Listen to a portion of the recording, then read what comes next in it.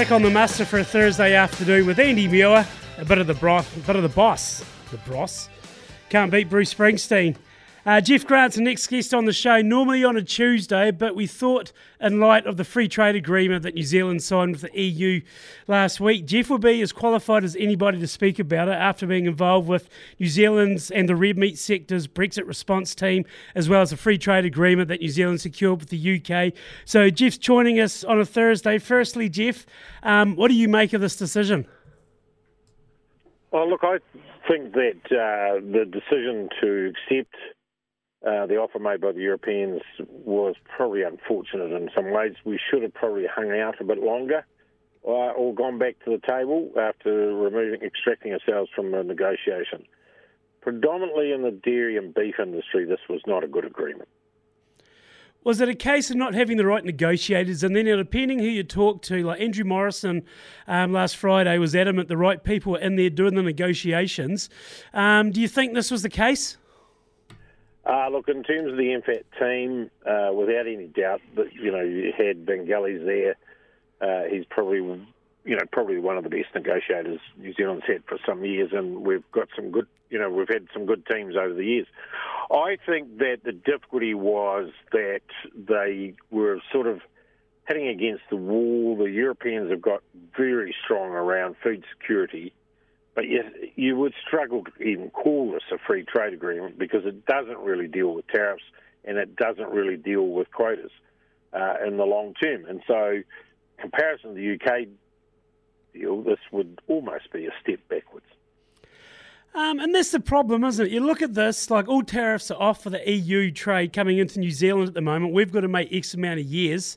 Why would that be the case? Is this a case of the EU being such a big, powerful network that New Zealand just has to get what they can? Yeah, look, it is, we shouldn't lose sight. This is 27 countries. So, in terms of scale, you're talking about, nearly 600 million people versus a population of 5. So, yes, we have to accept that we're a small nation, and so you scrap for every little bit. But I would have just thought there's some fundamentals here in both the dairy and the sheep meat and beef that I would have struggled to see why you wouldn't have just said, right, we'll walk away. Look, the gains across the other industries are really admirable, and especially around geographical indicators.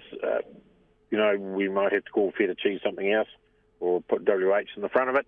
The reality is that overall I still would come back and say struggle to call it a free trade agreement.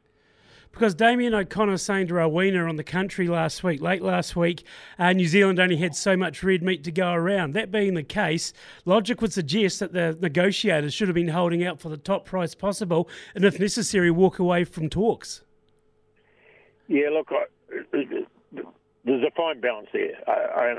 The reason why I was really keen about both these agreements having, longevity in the sense of removing of both the tariff and the quota over a period of time is that we rely on China, and we can't always rely on China. China, as a market, now taking 30 to 40% of New Zealand commodity products, could at any time, either in an economic downturn or implications from trade policy issues, become a difficult market for us. And so the most fundamental markets after that for us are Europe, UK and the US, and we must make sure that we don't cut ourselves off too early by slipping through in some of these agreements.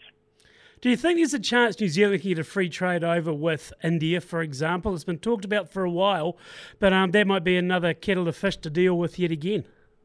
Oh, look, India is one of the most closed economies in the world, so the concept is great, and exploration has taken place in terms of even countries like New Zealand looking at what the opportunities might be in these markets. But India, I'll be surprised if I'm still farming by the time I get one with India. Do you think there's a case New Zealand maybe down the line may have to go into damage control over this actually being signed? I'm looking at this from the red meat and from the dairy sectors, Jeff, because it seemed to be a bit of a sellout in that instance. The other wonderful thing you can do with an FTA is you can go back and renegotiate at a later point in terms of when there was. And look, I haven't looked at what the review dates are in terms of the particular deal. That'll be in the detail coming out later. You can actually go back, but I just, the biggest gains you make are on the first round, the first hit. That's where you make it.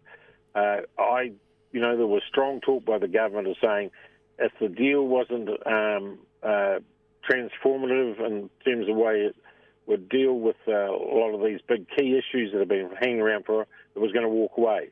In my view, they should have walked away. Probably the other thing as well that farmers can be rightly concerned about is that we're constantly being told by the government that we need regulations like Hawaka Eke Noa, for example, to make our price premium quality for the rest of the world. But all of a sudden this has gone through. It makes a mockery of all these so-called regulations that are being forced. Well, I'd be careful, Andy. We don't know yet what the devil's in the detail in some of this stuff. I'd want to see what's actually in the documentation once all the chapters are signed off, what implications there might be around things like climate change, land and water, sustainability, all that sort of stuff. I would have thought there will be, knowing the Europeans, some push in that direction, but the reality will be, where does New Zealand sit internationally? Is it improving in terms of these areas, biodiversity, etc.? And if there is a conclusion that we are, I think we'll be in reasonably safe ground. So I don't think that it's damaging as that. I do think it will still have some implications. So as far as Hawaka Eke Noa, for example, Jeff, being included, this is all part of the agreement at the other end as far as Climate Commission and New Zealand playing its part? Well, again, we've yet to see, but my sense is in terms of what that, and the practicality, what does that actually mean?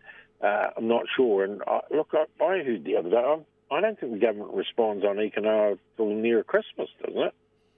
How long's a piece of string? I don't think we really know. That's the issue and concern. No, but there was sort of a bit of a hint of that the other day, and I haven't yet checked that out, but it seems a long time away and quite critical to get an answer, yes or no.